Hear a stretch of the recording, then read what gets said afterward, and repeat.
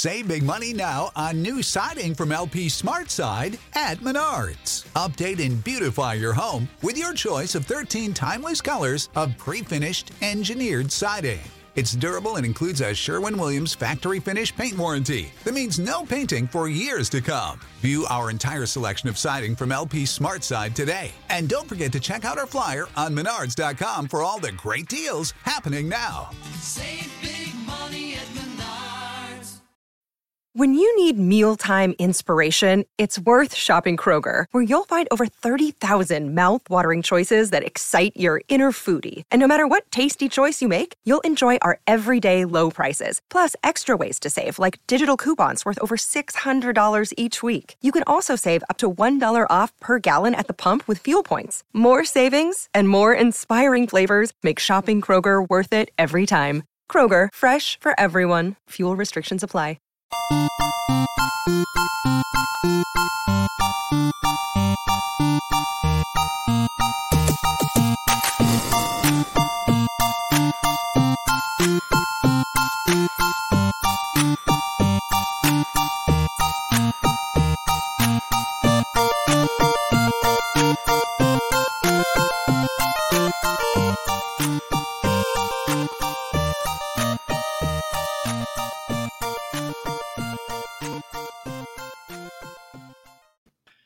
Ladies and gentlemen, it is Lulz. It is Wednesday night on the eve of the NFL draft, although I don't think we're going to talk at all about the NFL draft.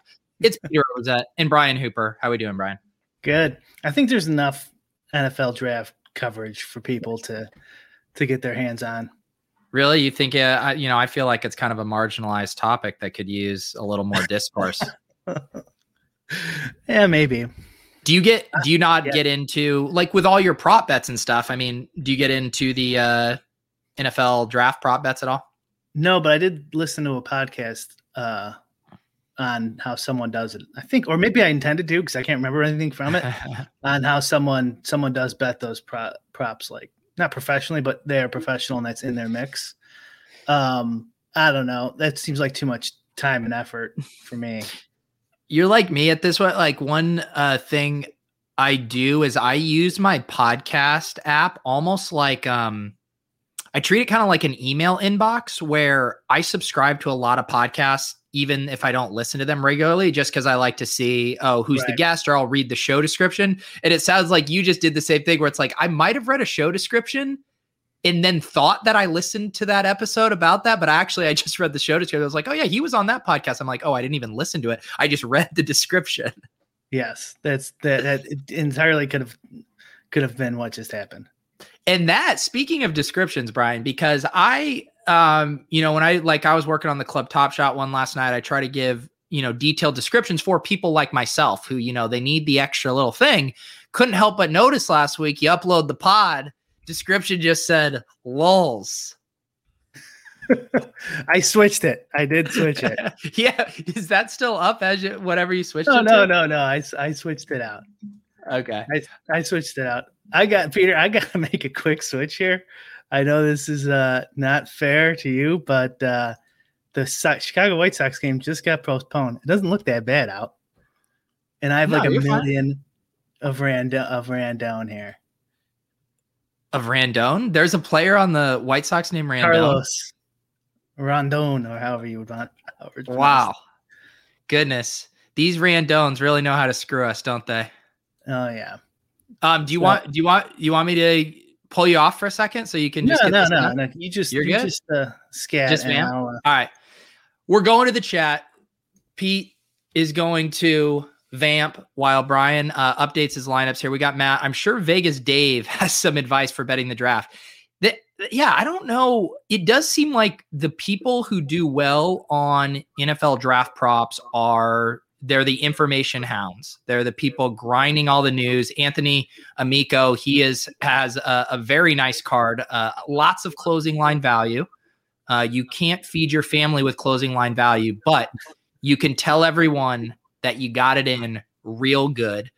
But yeah, the NFL prop draft market is fun. I was checking some of the updated odds earlier today. they have like the trifectas, guessing the top 3 picks exactly in a row, the top 3 wide receivers. So if you feel like you have any kind of insight. Did you pop any in there? I have just a few. I didn't do any of those trifecta ones. I had gotten Trey Lance I love how I said we were going to talk about NFL draft and now we're talking about NFL draft. This is my bad. I'm almost done. No, you're good. I bet Trey Lance to go number 3. I think I got it at like plus 475 and I think it's down to like plus 200, plus 250. So I am the closing line value king and I would appreciate it if everyone would kind of ask me accordingly. So you think that what's his name is Mac Jones is a false flag? Isn't that the rumor? Yeah, I mean, it's one of those things where there's a disconnect, it seems, between like what, draft evaluators and all of them think about Mac Jones versus what the team thinks. And then it's also like, why are the 49ers incentivized to actually tip their hand, early? So there's like this musical chairs where a lot of people prefer Justin Fields, the Monday morning quarterbacks. But the league doesn't seem to be as high on him. It seems maybe because of medical reasons and stuff. And then they all then think, well, Mac Jones just isn't special. So why wouldn't you take Trey Lance? I think is kind of the logic there. But Shanahan seems to really like Mac Jones at this point, and the betting markets agree. The only reason I know about this, because as you know, I'm a super fan of the Chicago Football Bears. Yeah.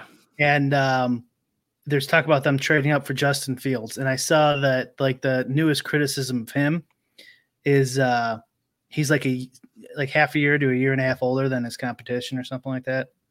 Yeah. Did you see that? Sorry, I just got hit with the little notification thing that had me worried about my connection. Say that again, Brian. I just said that like the concern about Justin Fields is that he's too old. Oh yeah. Yeah. I hadn't heard a lot about that. There was something about him having epilepsy, I want to say too, was another one of the medical concerns. Let's see, what else do we got here? We have B Trail in the chat. What's the next shameless shit you gonna shield? What is PTZ? Pitts? Will you, if you can kind of clarify your comment, I'll try to answer you. I love your profile pic though. I do like that. Eric Electric, yo, what is up, dude? How is your lineup crunching going? Well, I got 30 seconds left and I think I'm done. Okay. Very nice. All right. I didn't have any Sox or Detroit stacks anyway. Somehow I just had a ton of Randone, as one does. Here's what I wanted to show you in the Ooh, let me go big screen here for you on this. Look at that. The Lulz mug. How is it? Is it delicious? Oh, it tastes a little better. It does. I'm excited. I have a Lulz tank that should be arriving soon that I'm definitely excited about here. the only thing I didn't get. Yeah. Did you you said you backed up the truck. Yeah, I got everything except the tank. There you go. I'm about to extremely tilt again because I thought I figured out my internet woes. Am I getting a little pixelated for you right now, Brian? Let me see. It's not pixelated like it used to be. It's just a little fuzzy. Okay. All right. You sound fine. Okay. Good. What do we want to start with after I ruined the whole show there? Sorry, guys. No, you didn't ruin it. Let's start with, you said you wanted to put a bow on Rent Seekers. So I caught most of Club Top Shot yesterday. And I'm like, you know what? I think I should throw in the towel. I think the battle of the great rent seeking battle of 2021 is lost. And what do you mean by that? Why is it lost? I think it's just everyone's just going to use rent seeking as the term for people who buy packs and flip them fast. And well, the problem that happened to you is you had a group using it literally, or what they thought was the literal definition. And then you had a group of us now using it ironically as jokes. So it became a runaway locomotive. Yes. Yeah. That's pretty much we're still using it as a bit. Like, oh yeah, in the Discord and stuff. I'm not going to stop doing that.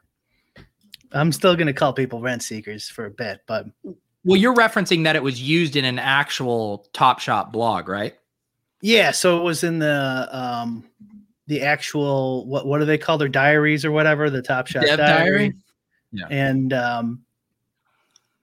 And the biggest Top Shot show on the internet, Club Top Shot, was still using it. So it's like, whatever. Wait, what? Who said what? Did Mike say it last night? Yeah, last night you guys did like 30 minutes on it. 30 minutes. Yes. Well, ever since you set me straight, I have not used rent seekers in a non-ironic way. So okay. Yeah. So it's not, the battle is not lost then, maybe. No, I was ready to throw in the towel. I mean, it's not a very good battle if you're going to throw in the towel after 1.5 shows. I thought it's kind of fitting for like the modern times to just kind of just rename a definition and just use it however you see fit. So I was willing. Okay. Well, I don't know. I think you have to put up more of a fight. I mean, Mike is going on, CNN, doing Wall Street Journal, all this stuff. When are you going to do your media rounds? I wonder if they'll correct him. They're fine. CNN's fine with rent seeking. They probably do it quite frequently. Well, yeah. I don't think they're going to be inviting me anytime soon. All right. I don't think I'd even go, honestly, if they invited me. Wait, you're telling me that if they wanted to write a profile on Brian Hooper from Lowell's about your new app and all of this, that you wouldn't jump at the opportunity to go put us on the map? Maybe since you're involved, but if not, maybe not. Wow. Okay. Well, we're gonna have to work on your promotion for your app if this is kind of your laissez-faire attitude towards marketing. For it, just not CNN. Okay. All right. Okay. CNN's the rub. Well, yeah. What was the you were referencing some other platform, other YouTube platform? Oh yeah, in the did you see that Odyssey? It's like a blockchain-based YouTube, essentially.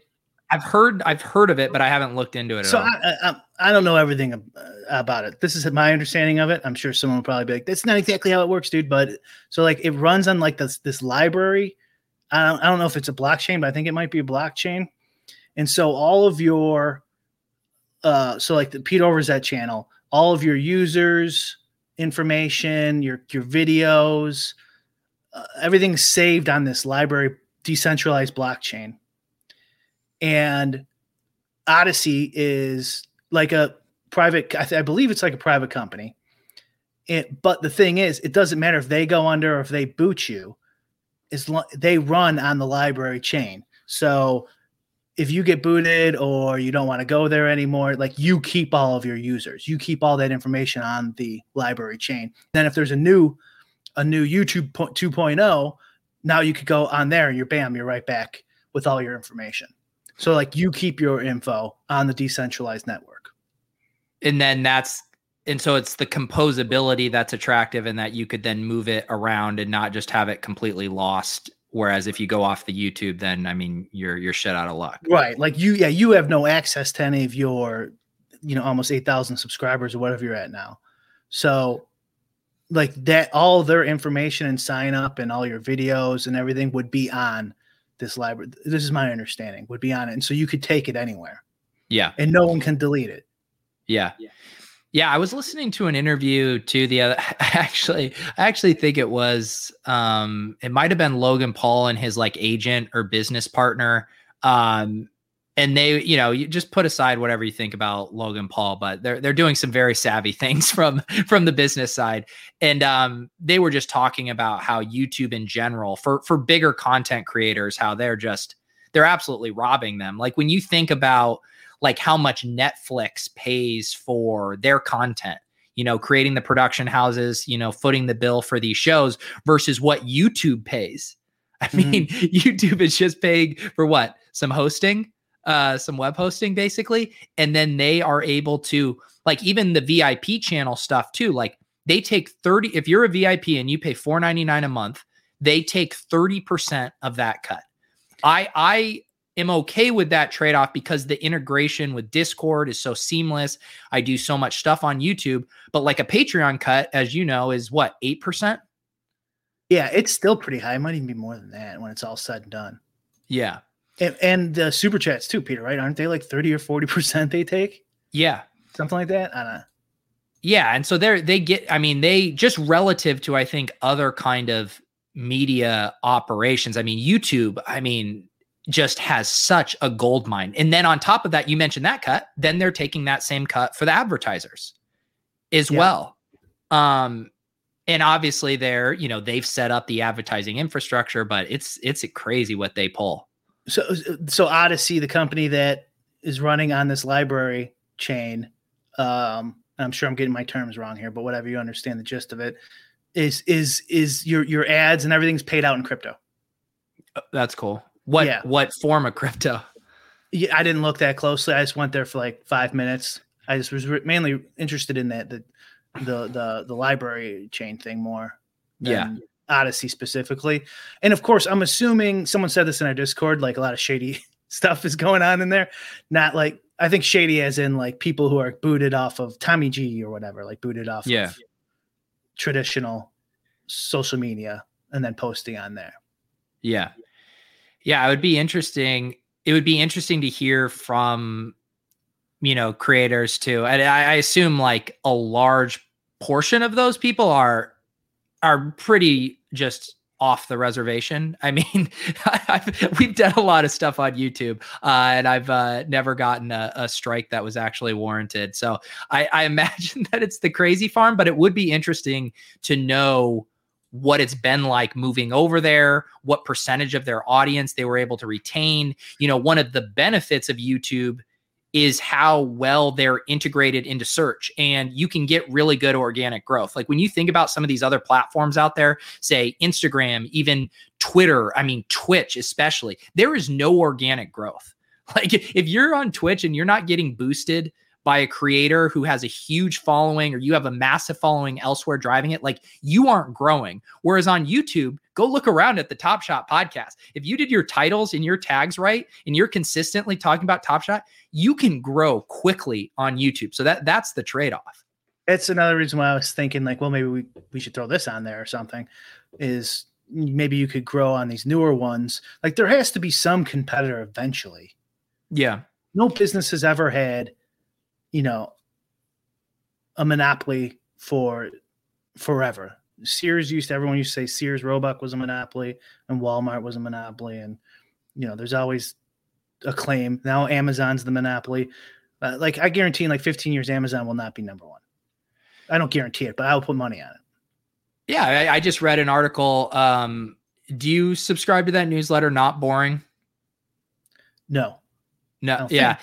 It's pretty good. It's like a tech focused thing. And I want to say I don't know if they have an exact set schedule, but they're less frequent, but they're more kind of like long form deep dive posts. But they just had one titled, Who Disrupts the Disruptors? And they were kind of talking to your point, like these guys all came around and disrupted, you had the Ubers knocking off the taxi cabs, but there are going to be this next wave of disruptors. And it seems like that wave is going to come from crypto, from blockchain, from decentralized technology. And yeah, I agree. I'm sure, it looks like they have a foothold now, but the competitors are coming.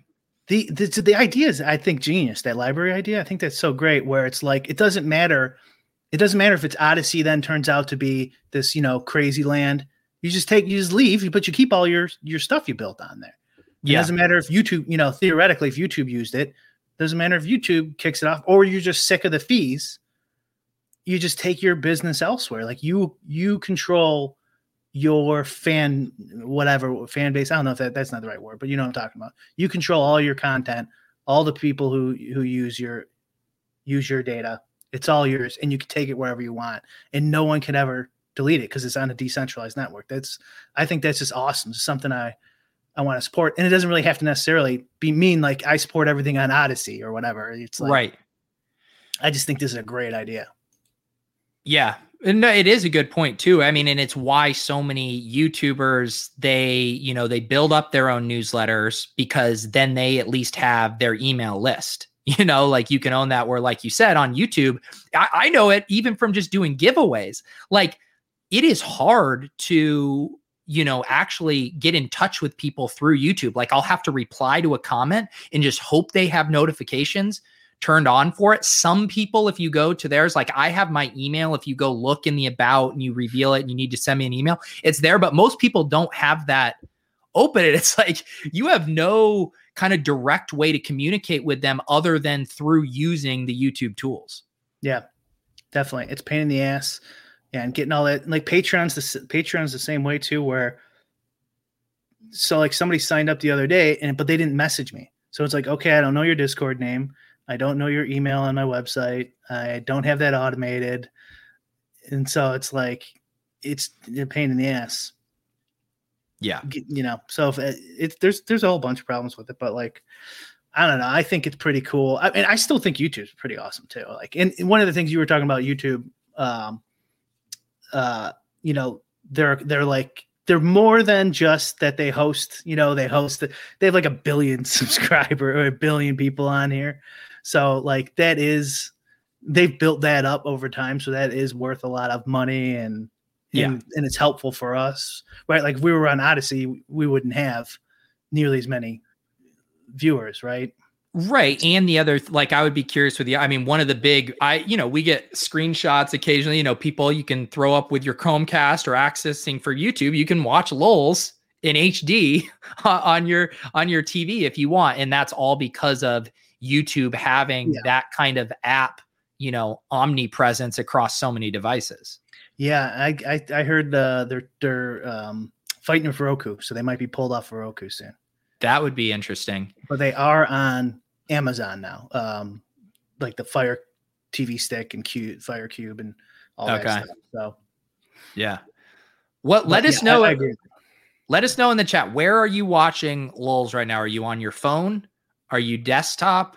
Are you TV? I would actually be curious because I'll do that sometimes too. Another nice thing with the YouTube mobile app is you can minimize it on your phone. You can be surfing around on Twitter, checking your email and still be watching YouTube. Again, another thing that, these new upstart sites, like you're not going to be able to stream in picture on your phone on Odyssey right now.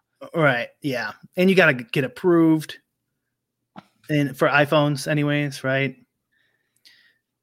And on Google too. Cause I'm not approved on Google for my apps. It looks like we're all over the place here. We got iPad, we got a desktop, we got a laptop, we got a phone. Yes, Marcos, I know you're on YouTube. We got you Chromecasting on there. There we go. Nice. Yeah. Lots of different variety with YouTube. Yeah, it is convenient too. And I mean, for a while there, I was doing Periscope for a lot of stuff and then kind of like simulcasting because the value add of Periscope was like, people are within the Twitter app already and it's just right up there for you. But then obviously Twitter completely de-emphasized it and is about to kill Periscope off. So YouTube is it's YouTube and Twitch right now for the main streaming giants. Yep. Yeah. They have a lock on it and I don't even go on Twitch much. So like, but like they're kicking off so many people. Like it feels like there's gonna have to be like a competitor. Yeah. Eventually. I mean, regardless that there will be a competitor, it's just a matter of time. Interesting. Did you know? So there's a token earning element to that. Cool. I'm assuming is that part of the security? Maybe like the incentive for the security or something. Like I said, I just learned about this a couple days ago, so I don't know a whole ton about it. I'd also been looking into, I don't know if you'd seen, there was this one Bitcoin podcast that was talking about that they're now starting to stream on some kind of blockchain based platform that it was like something that facilitated like either tips in Bitcoin or, some kind of earning transaction where it all occurred in Bitcoin, which is pretty cool for creators too. If you're, if instead of getting, our money in YouTube revenue or whatever, if we're just getting that in Satoshis, I mean, that would be a pretty cool thing as well. Yeah, I agree. Like, did you see BlockFi lowered their interest rates again? What did they drop it to? Half a coin, 5%, anything over 2%. For Bitcoin? Yeah, and they dropped, I think they dropped ETH too down to 5%. I can't remember, but they dropped a bunch of them. Yeah. Yeah, I have mine on Gemini. Theirs have been fixed, but they started lower. The Bitcoin's at 2% and the Ethereum's at 3%. It's a little safer though, Gemini probably. Yeah, and I mean, you probably heard Andy last night talking on Club Top Shot about some of the stuff he's now doing over with Aave and Matic, and it's just like I just don't have the time to research it and do it properly, and I'm worried that when the music does stop that I'm going to have my stuff in the wrong place. And I'm like, I just spend my time making content, producing content, I don't have the time. And so the peace of mind is worth more to me than what kind of feels like could potentially be picking up nickels in traffic. I feel the same way. There is the Coinbase ETH 2.0 staking that they have now. So it's all automated and on Coinbase. They take like a percentage of it, but it's still 6%. I should say at this point that this is not financial advice, but so ETH 2.0 staking now. So you just got to get on the wait list. Takes like a week or two. Yeah.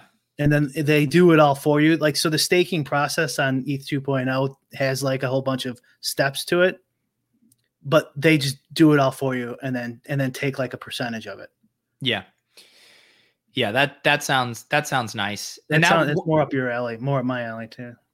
Yeah, and even Andy had also recommended to me, there's one called Yearn, and that was, again, a more simple thing where you just put it and they call it their Yearn Vault, and then they have essentially like crypto portfolio managers that best decide how to deploy those funds and then get you a better return on it. But my thing was, I still wasn't fully comfortable with it. It just seemed like you were at like a slot machine of dropping your ETH in there. And then the rates at the time when I was looking at was like 6%. And I'm like, is it really worth it for, I don't have enough ETH that like the 3% and the 6%. And I was just like, it's just not worth it for me right now. Yeah.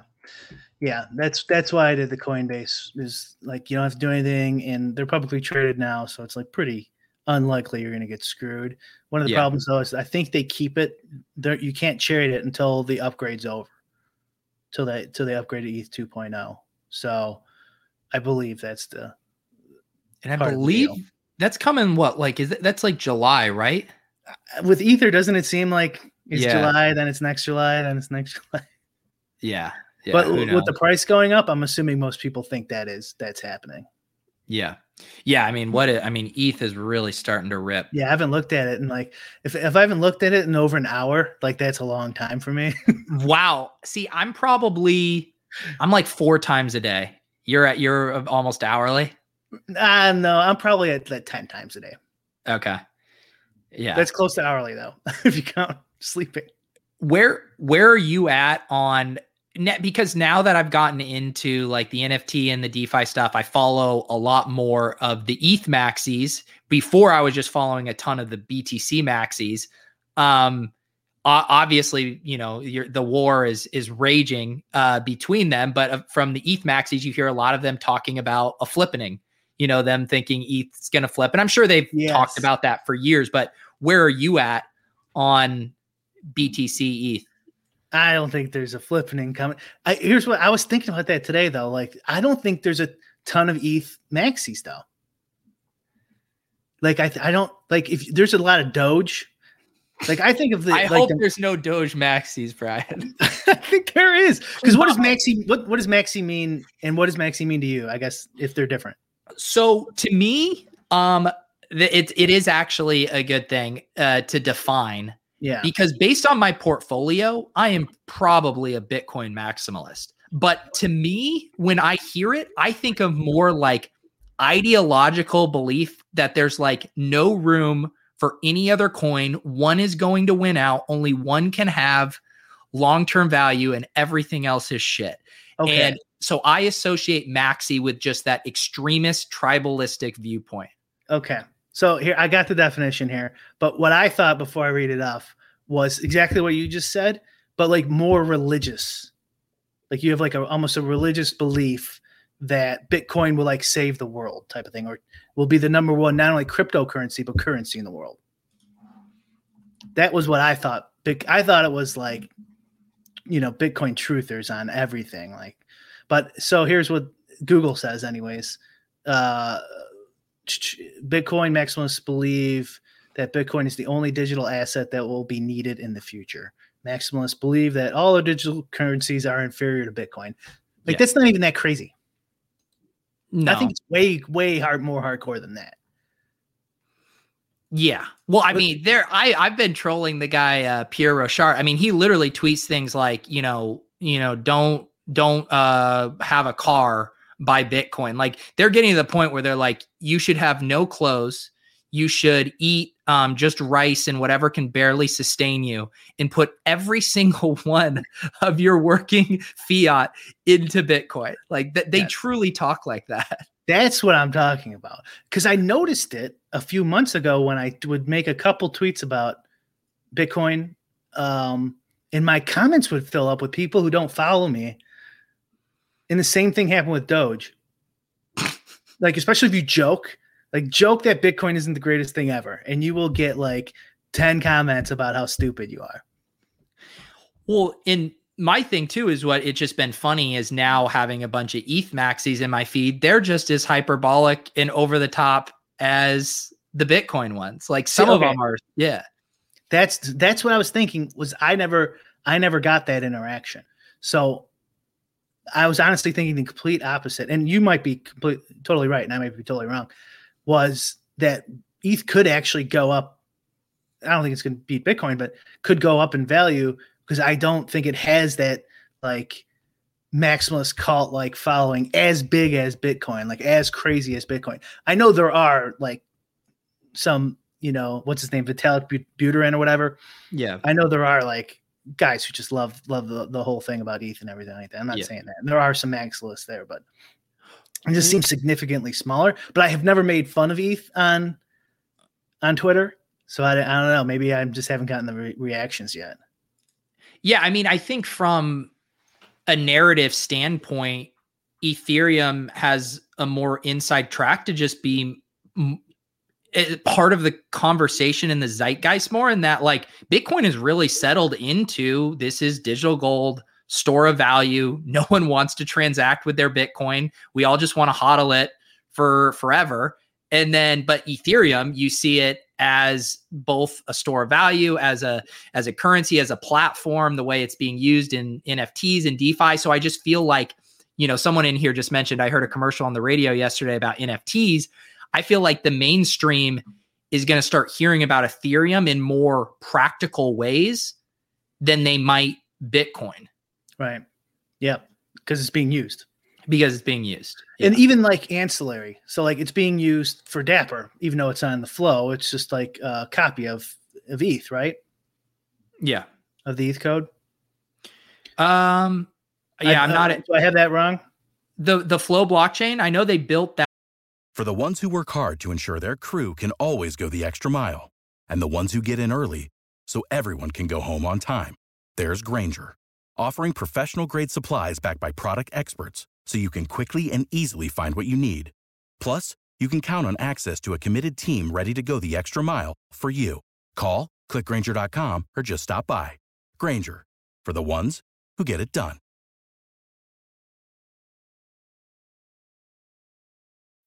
When you need mealtime inspiration, it's worth shopping Kroger, where you'll find over 30,000 mouth-watering choices that excite your inner foodie. And no matter what tasty choice you make, you'll enjoy our everyday low prices, plus extra ways to save, like digital coupons worth over $600 each week. You can also save up to $1 off per gallon at the pump with fuel points. More savings and more inspiring flavors make shopping Kroger worth it every time. Kroger, fresh for everyone. Fuel restrictions apply. That one, I think that's like just a homegrown Yeah, I thought it was like basically a copy of the Ethereum one, but maybe not. And then what? They just sacrifice the decentralization for the lower transaction fees. Yeah, they made some change like that. I think there's like a bunch of them that did that. Yeah, Kyle Marley's in my YouTube chat. I just hopped over there. He says he's watching us on the big screen, and his 3-year-old is a big Lulz fan. Wow, there you go. We have youth and toddler shirts too. So yeah, there you go. The link is down in the descriptions. TeePublic has the baby onesies. They got the kids shirts, the kids hoodies. So yeah, get them all swagged out. The one thing I will say, if you're getting merch, is I don't know the rhyme or reason, but TeePublic will do these like 35% off sales. Like it seems like once a week or so. So if you want to get stuff, wait for the 35% off sale and then get your stuff. But yeah, do you still regularly, this actually is a good dovetail conversation because we had Eric Belair, another plug. I set up a Lulz channel in the Deposit Kingdom Discord.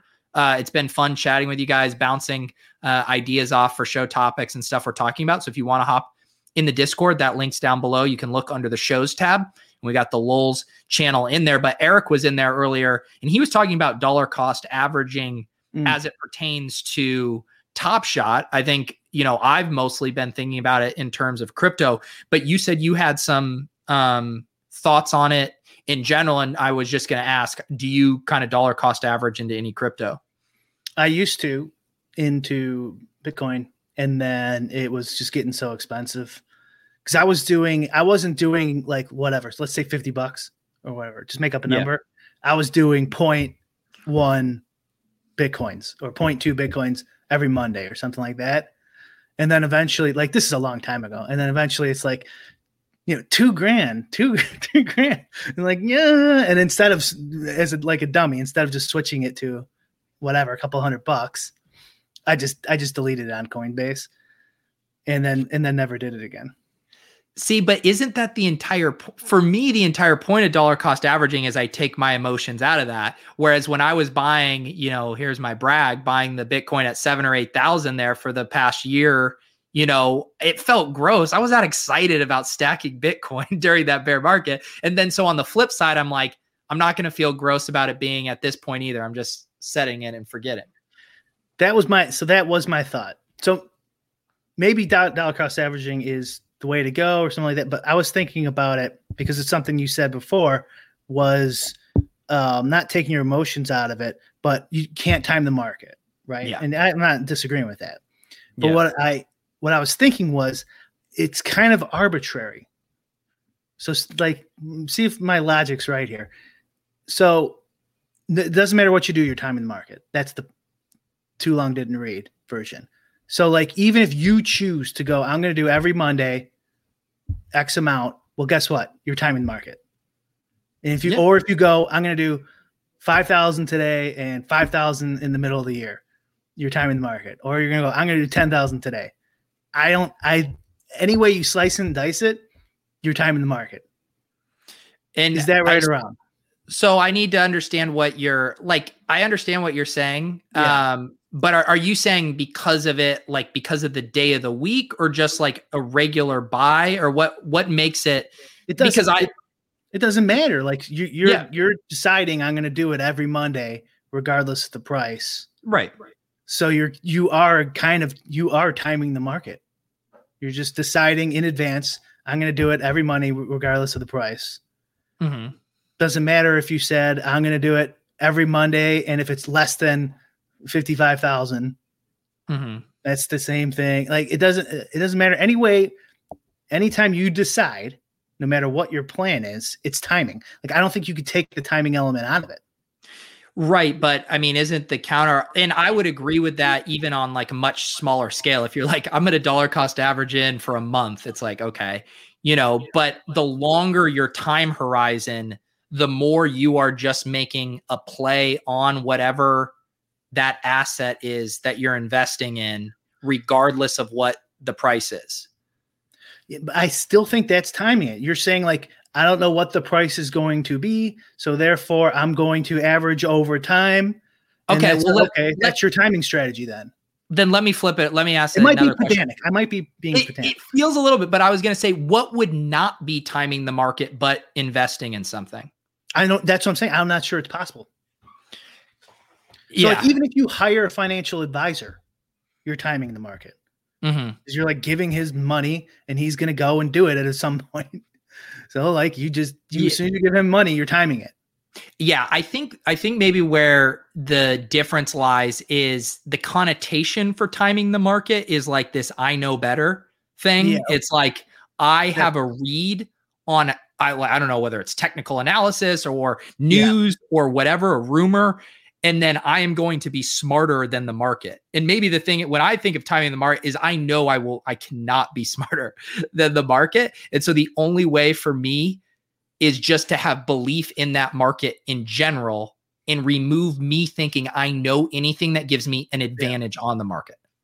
Yes, I agree with that. And saying like, I'll buy when it hits this specific number, I guess is kind of similar to what you're talking about. But yeah, like just saying, I like the market, admitting, so like forget those guys just for a second, admitting that you have no clue what the price is going to be. Everything after that is timing, though. Everything after that is arbitrary because you don't know what it's going to be. You're admitting you don't know what it's going to be. So if you bought in everything penny you had today, or every penny you had to then 6 months from now, or $10 a day until 6 months, like that's all timing because you have no clue. It might be a little bit, but like when you bring in like the chart guys, I think that stuff is astrology. Yeah. To me, it looks like, but I don't know a lot about it, so maybe I'm wrong. But yeah, so I get that when you bring those guys back in, or people who are like, I'm going to buy it, 50, 51, and then I'm going to sell at 60, and then I'm going to buy back in at 57, and blah blah blah. Okay, yeah, then fine. Then I'm being pedantic. Yeah, and not to mention, like the other thing that makes dollar cost averaging much easier is I'm not trading it. I don't want to trigger any taxable events. Like I'm just putting it in. I don't want to get hit with any of the capital gains tax, all of that stuff. It's just putting it in. I've never sold a cent of Bitcoin, partly out of fear of not wanting to deal with the taxes. Changing the subject because Coney Dog here. Coney Dog's got me thinking. So, first question: do you think the Whistle Goes Woo has ever watched RDF? How about any DFS show, and then just our show? Okay, he's definitely watched DFS shows. Okay. It would be fascinating to know. Is he an RG guy? Is he an Osimo guy? Is he a Run Pure guy? What is Whistle Goes Woo? But the reason this got on, I think first, so I saved two of these links. I think first we should show a little bit of the initial interview. So Whistle Goes Woo, Ryan, to give people the background, he won the 2020 Fantasy Football World Championship. What was it, a $2 million prize? I don't look. I'm too jealous. You're too jealous. So I just want people to kind of get a vibe of this guy if they haven't seen him yet. This is David Bergman here. Go. Yep, there's the woo. $2.5 million richer. David, I mean, I can tell by your dancing, but like, how does it feel? Oh, it's like, it's hard to really imagine how good this feels. Like, you watch the game, you sweat it out, you're like, oh, I see this lineup rising. It's going to rise, but then it rises. Woo! Which of your plays today were you most confident in? Like, who did you need to have in your lineup? I mean, what made you play the Cowboys DST? Like, actually, I like the Cardinals defense the most. Yeah. It just so happened that the Cowboys defense came up for me, but that's the one I really wanted. And then, I mean, I wanted to like hit a bunch of defenses and then hope that one of my quarterbacks rose to the top, and it happened. So thank you, Kyler Murray. I love you. Okay. So Brian, when you first saw this interview, what was your take on who this guy was and what his DFS acumen was? Said it many times. How do I ever lose? That's what I was thinking. And I've thought it many times. How do I ever fucking lose to these people? So flash forward to a couple days ago, Brian sends me this article. Business professor wins $2.5 million fantasy football jackpot using the concepts he teaches students. This is the same guy, Brian. David Bergman here, buttoned up, wearing a very nice suit in his lecture hall at the university. I mean, this kind of two-pronged character is just absolutely incredible. Yes, agreed. Yeah, I was looking through there, and I did not see the whistle goes woo mentioned once in this article, unless I missed it. Yeah, let me control F here. Yeah, there's no whistle mentioned. There's no whistle goes woo. So I was listening to your, like, what is your take? Like, is he really just this guy and he just was so drunk? And so, because even it still feels like there was a bit of a character going on with that interview, right? Yeah. I don't get it. It doesn't make any sense with this picture. This picture looks so serious. He looks like he has a stick up his ass in this photo. He's a professor. What do you expect? He was probably boozing. Oh, well, clearly. Yeah. Clearly boozing. But you don't got to do the whole whistle goes woo bit. No, that's what's so crazy to me. It was like, yeah, the whistle goes woo bit. Like, now I want to audit one of his classes. I want to sit in his class and I want to know, because like there are, of course, the quirky professors, they're having fun, they're cracking jokes. But for some reason, this photo, it just like, they're trying to say like, this guy's all business, man. All business. Who do you feel better getting beaten by? This guy's he's ahead of me now in the player of the year. Wow. He's like 6th. I'm 8th or something like that. Can you scroll down to the last sentence, please? I just think I saw something about Jose. I'm sorry, it wasn't the last one. It was the Jose Cruz. Yeah. Says Bergman's winning is another feather in the cap for the schools program. Did the schools program see that interview? Yeah, that is the other thing I want to know. I mean, he was in that interview. It wasn't like he was going anonymously. It says David Bergman wins. So like, I mean, that's a very SEO friendly thing that anyone could search his name and find that. Yeah, definitely. To answer your question, I would much rather lose to David Bergman, the professor, because I'm used to losing like assholes like you guys.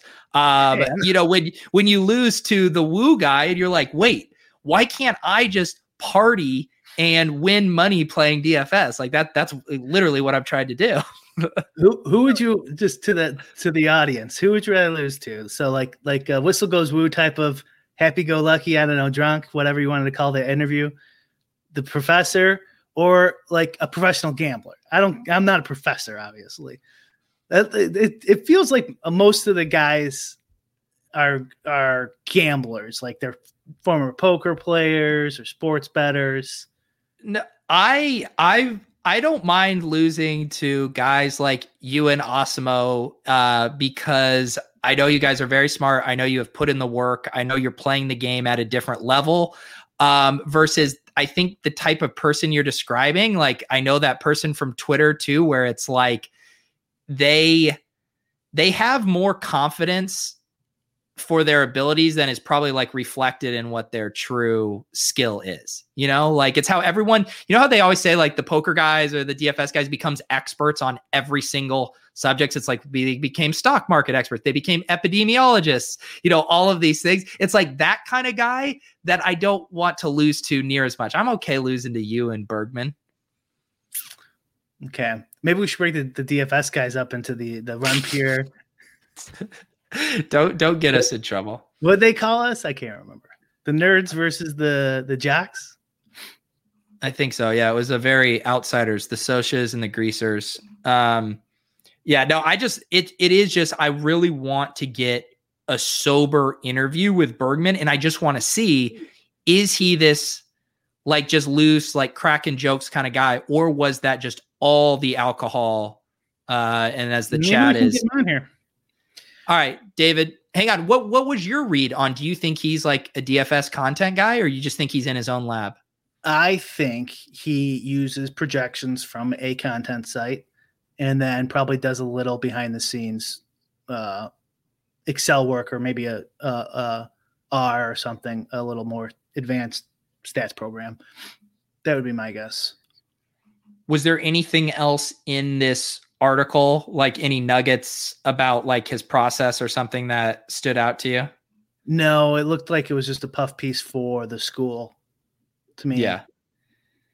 We could track down his, other researchers in Bergman's field recently published an article in Management Science, a top journal titled How to Play Fantasy Sports Strategically and Win. But that says other researchers. So that wasn't even him. Right. I saw that. Yep. But he does say again, he's not talking about himself. He says top ranked players might use a combination of game theory, predictive modeling, machine learning, and optimization for selecting entries. Sounds like he's describing you there, but it's hard to know if he's describing himself. Right. So I bet he uses Fantasy Cruncher. That's the optimization. Probably pays for at least one content site. And then he does a little editing outside of Cruncher to come up with his lineups. That's my guess. Yeah. I don't think he comes up with his own projections. Yeah. It would also be, that's hard. It would be very hard. Here's another question for you. We've already talked about how few people make their own projections, do their own modeling. How many maintain a day job and do that? And because Bergman's playing like everything right now, right? Isn't that what I've heard? Yeah. Yeah. Like, I see Jake's in chat. Jake, is he playing hockey? Because I don't play hockey anymore. Go ahead. Sorry. Oh, no. Yeah. Wouldn't you rather lose to Woo guys since you're most likely to get the money back later? And we're talking about like the version of Woo that we want. Right. Like the first version. Yeah. I said that on one of our shows a while ago. I'm like, this is perfect. Like, this is who we want to win because he's still gambling. And clearly he's just like a boozy sports fan. Yeah, no, and this is also, it's like, if we're doing this hypothetical, it's like, are you asking me if I'm losing once, or am I losing like over and over and over? Like, imagine losing over and over to an actual Whistles Go Woo guy. What school is that? I want to see if he's an adjunct professor. David Bergman. UConn School of Business. UConn. Yeah, Jake says he's playing hockey, slamming 3 defensemen, and binked everything for 2 days straight. Slamming 3 defensemen. Okay. You know why, Jake? He's probably not very good at Cruncher. So he doesn't know what he's doing. So Pete, yeah, usually I haven't played hockey in a year, but yeah, usually you don't want to slam 3 defensemen in your GPP stack. Is it like putting team captain or team and captain for League of Legends? But it's pretty bad. Okay. Especially like you can't play 3 defensemen on the ice at the same time. Well, I guess you could in power plays or something. Who knows? But like, so you're not going to get the goal assist.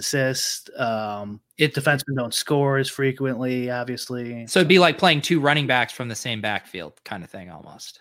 Probably, yeah, but worse because in the hockey you really want that correlation. Yeah, and you're just dumping it down. That's assuming he even uses them from the same team. Like if he uses them from, he binked everything 2 days straight. Jake says, yeah. Okay, so he's got to be an adjunct professor then. Let's see. I love that. That might be just low-key one of my favorite moments on the show. He's got to be an adjunct professor. Let's see. Associate professor. Okay. Jake says, agreed, Brian. Guessing he's just including all positions in both stacks. Well, look at this. You guys get to feel superior about your hockey DFS skills. Meanwhile, Whistles Goes Woo just gets all the money in the interviews. Well, I guess associate professor might. Adjunct means part-time, basically. Brian's going to try to dig up his high school GPA by the end of this show. Let's see what Bergman did on his SATs. Oh, yeah, you're right. I'm stopping. No, it was funny. It is just I need a third data point because we got Whistles Go Woo and we have Professor, and I need one more data point to like break the tie in which direction he is. What are the odds is he'll come on our show and eventually he'll be in my Discord? Me and him will be buddies. And you mean he's gonna go on the RBX 88 trajectory? Me, him, and RBX 88 have a little 3-way DM in Discord. Hey, I mean, be careful with the words 3-way and RBX 88. You might miss a few PGA slates. There's one tomorrow. Two million makers in me.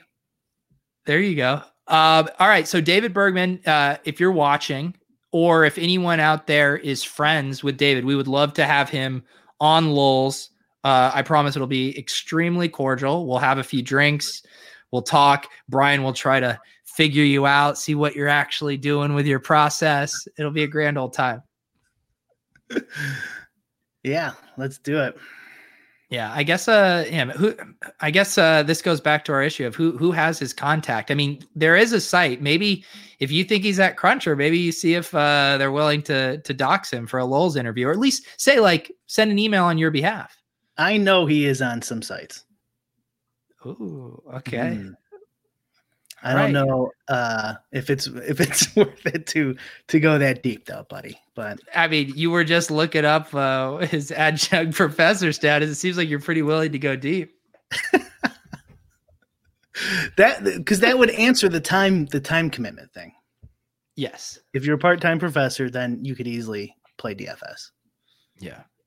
I can't wait to title this episode, "Is David Bergman good for DFS?" What do you think now? That was your whole bit, was like, you love this personality guy. Now you got this man in suit. So I still have that take of like, well, remember our take was like DraftKings does an atrocious job with like promoting the live finals, creating characters out of these guys. Just inherently us talking about him right now means he has created a character worth talking about. Like, we might reference the Chipotle Bros like as a throwaway thing, but they're like, that's so abstract, right? Like, at least we have stuff to discuss about him and his personality and the multifaceted side to his personality. I think that's good. Yeah.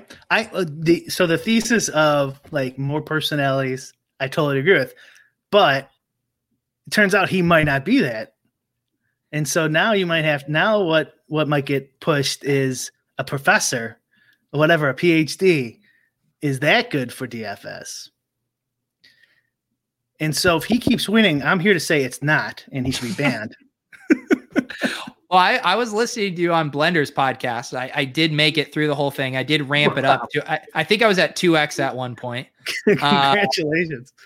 But I was laughing at you because it was funny because you were talking about creating monsters. You're worried. You are worried about guys like David Bergman, or maybe not quite David Bergman, listening to Lulz, picking up your tips, because him knowing the kind of things you're doing in his hands is a lot more dangerous than most people. Right. Yeah, exactly. Or just someone like really, really dedicated or whatever, who just gets obsessed with stuff and is smart enough to you guys are crazy. Someone put his email in there. Don't post that one. Yeah, I know. I'm not posting that one. We might use it though. Yeah. I mean, by the end of Lulz, like, one of you is going to be like, you know what? I just found a banana peel in his trash can. I think he has a really potassium focused diet, guys. I mean, that's where we're headed right now. He's not that good, but well, at least maybe not yet. Who knows? It is. That is definitely a question. How do you play all these? I can't do NHL anymore. Like, it's just not worth it. It's too hard, especially now. Yeah. UConn Dave. How does he fucking do it? If he never comes on, we got to do like a UConn Dave shirt or something. That is great. Oh my God. That's a great little shirt. A UConn Dave. UConn Dave. Yeah. And we just got to start tearing him apart if he doesn't come on. Is he playing exclusively tournaments, or is he in the cash game 3-man stuff too? I don't know. I'm not playing cash game NBA or MLB. Yeah, don't worry, on Aldo. DraftKings anyways. We are forever. Whistles Go Woo is actually even too much of a mouthful and a tongue twister. Like Yukon Dave is just chef's If I kiss. was him, I would ask him to change that name. As DraftKings, I've tried, Brian. Really? They won't let you change it? Brian, that used to be one of my early bits on Twitter before I even met you. I would publicly, like for months on end, try to get DraftKings to let me change my username, and they would not do it. Would not do it. Would not budge. I tried calling in favors. I was trying to do everything I could. They were not having it. Not having it. It's not like poker. It's not the same thing. I think you should get like one change or something. And the irony is, like, I understand it from like like a bum hunting standpoint or whatever, but I was trying to make myself less anonymous. I was trying to go from my abstract username to like my real name. Right. So it was literally so people would know who I was. I'm like, I understand if you're a Chipotle addict and you're trying to change it to 49,620 whatever. Right. Like, no, that's not cool. But like, and then you post a bunch of 10K head-to-heads. Yeah, and they're like, "Who's the new fish in town?" Right.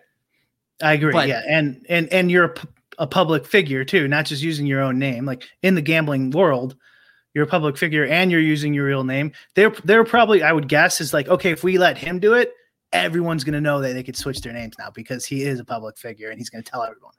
What they should have is they should have a thing where, because obviously they have your information, your tax information, all of that stuff, like that. There's a way, if you want just your first and last name that they have on record, for your identity, if you want that to be your username, there should be like an on-ramp for that.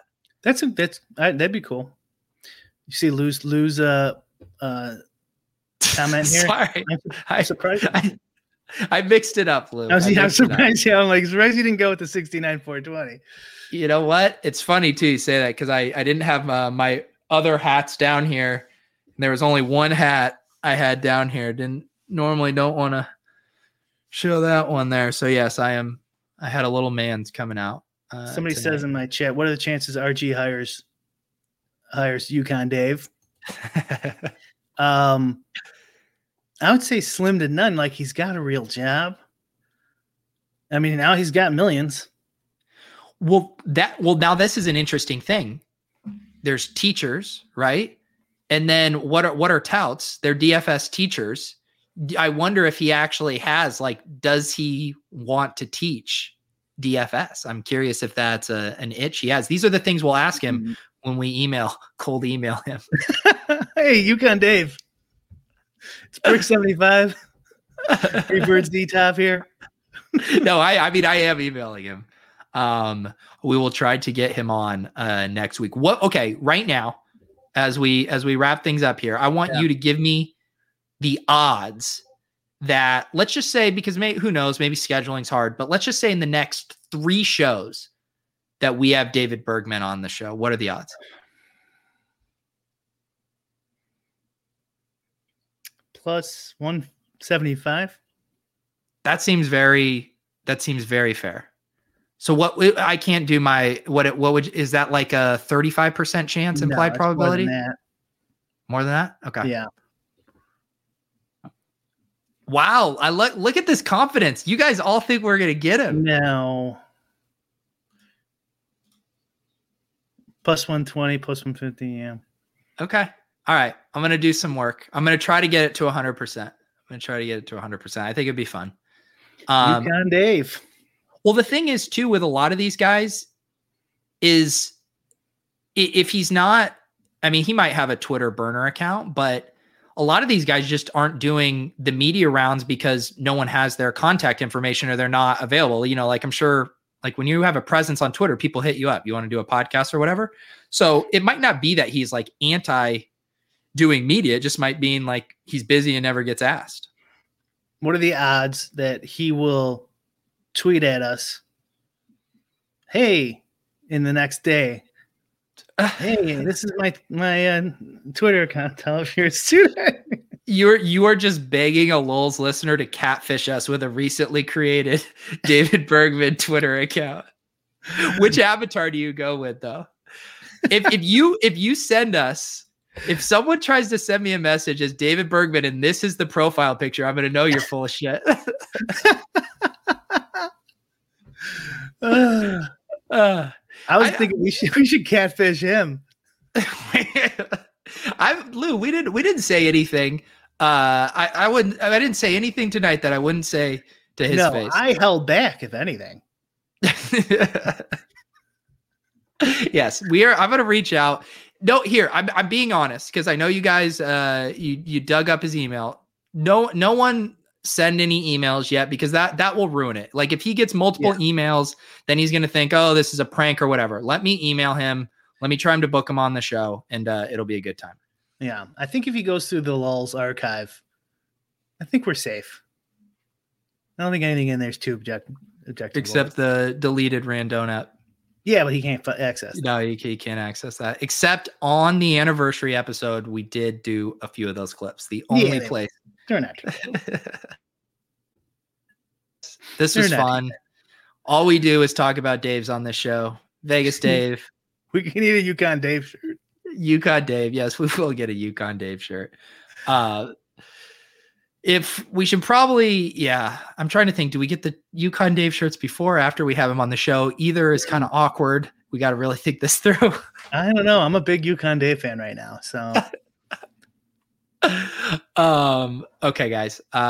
Thank you for tuning in. We will be back as usual next Wednesday. Who knows? Maybe we'll have a guest. Maybe a guest that we talked about a lot tonight. Brian, any other final plugs on your end? Nope. Podcast will be up hopefully in the next half hour or so. Please download it or you're promising. You're promising a 500-word description in the YouTube or in the pod description, right? That was a weak description last week. I will cut and paste Peter's description. I like your level of commitment is. I promise this time I will copy and paste what you write. Thank you, Brian. All right, guys. For Brian Hooper, I'm Peter Overzet. This is Lulz. We'll see you guys next week.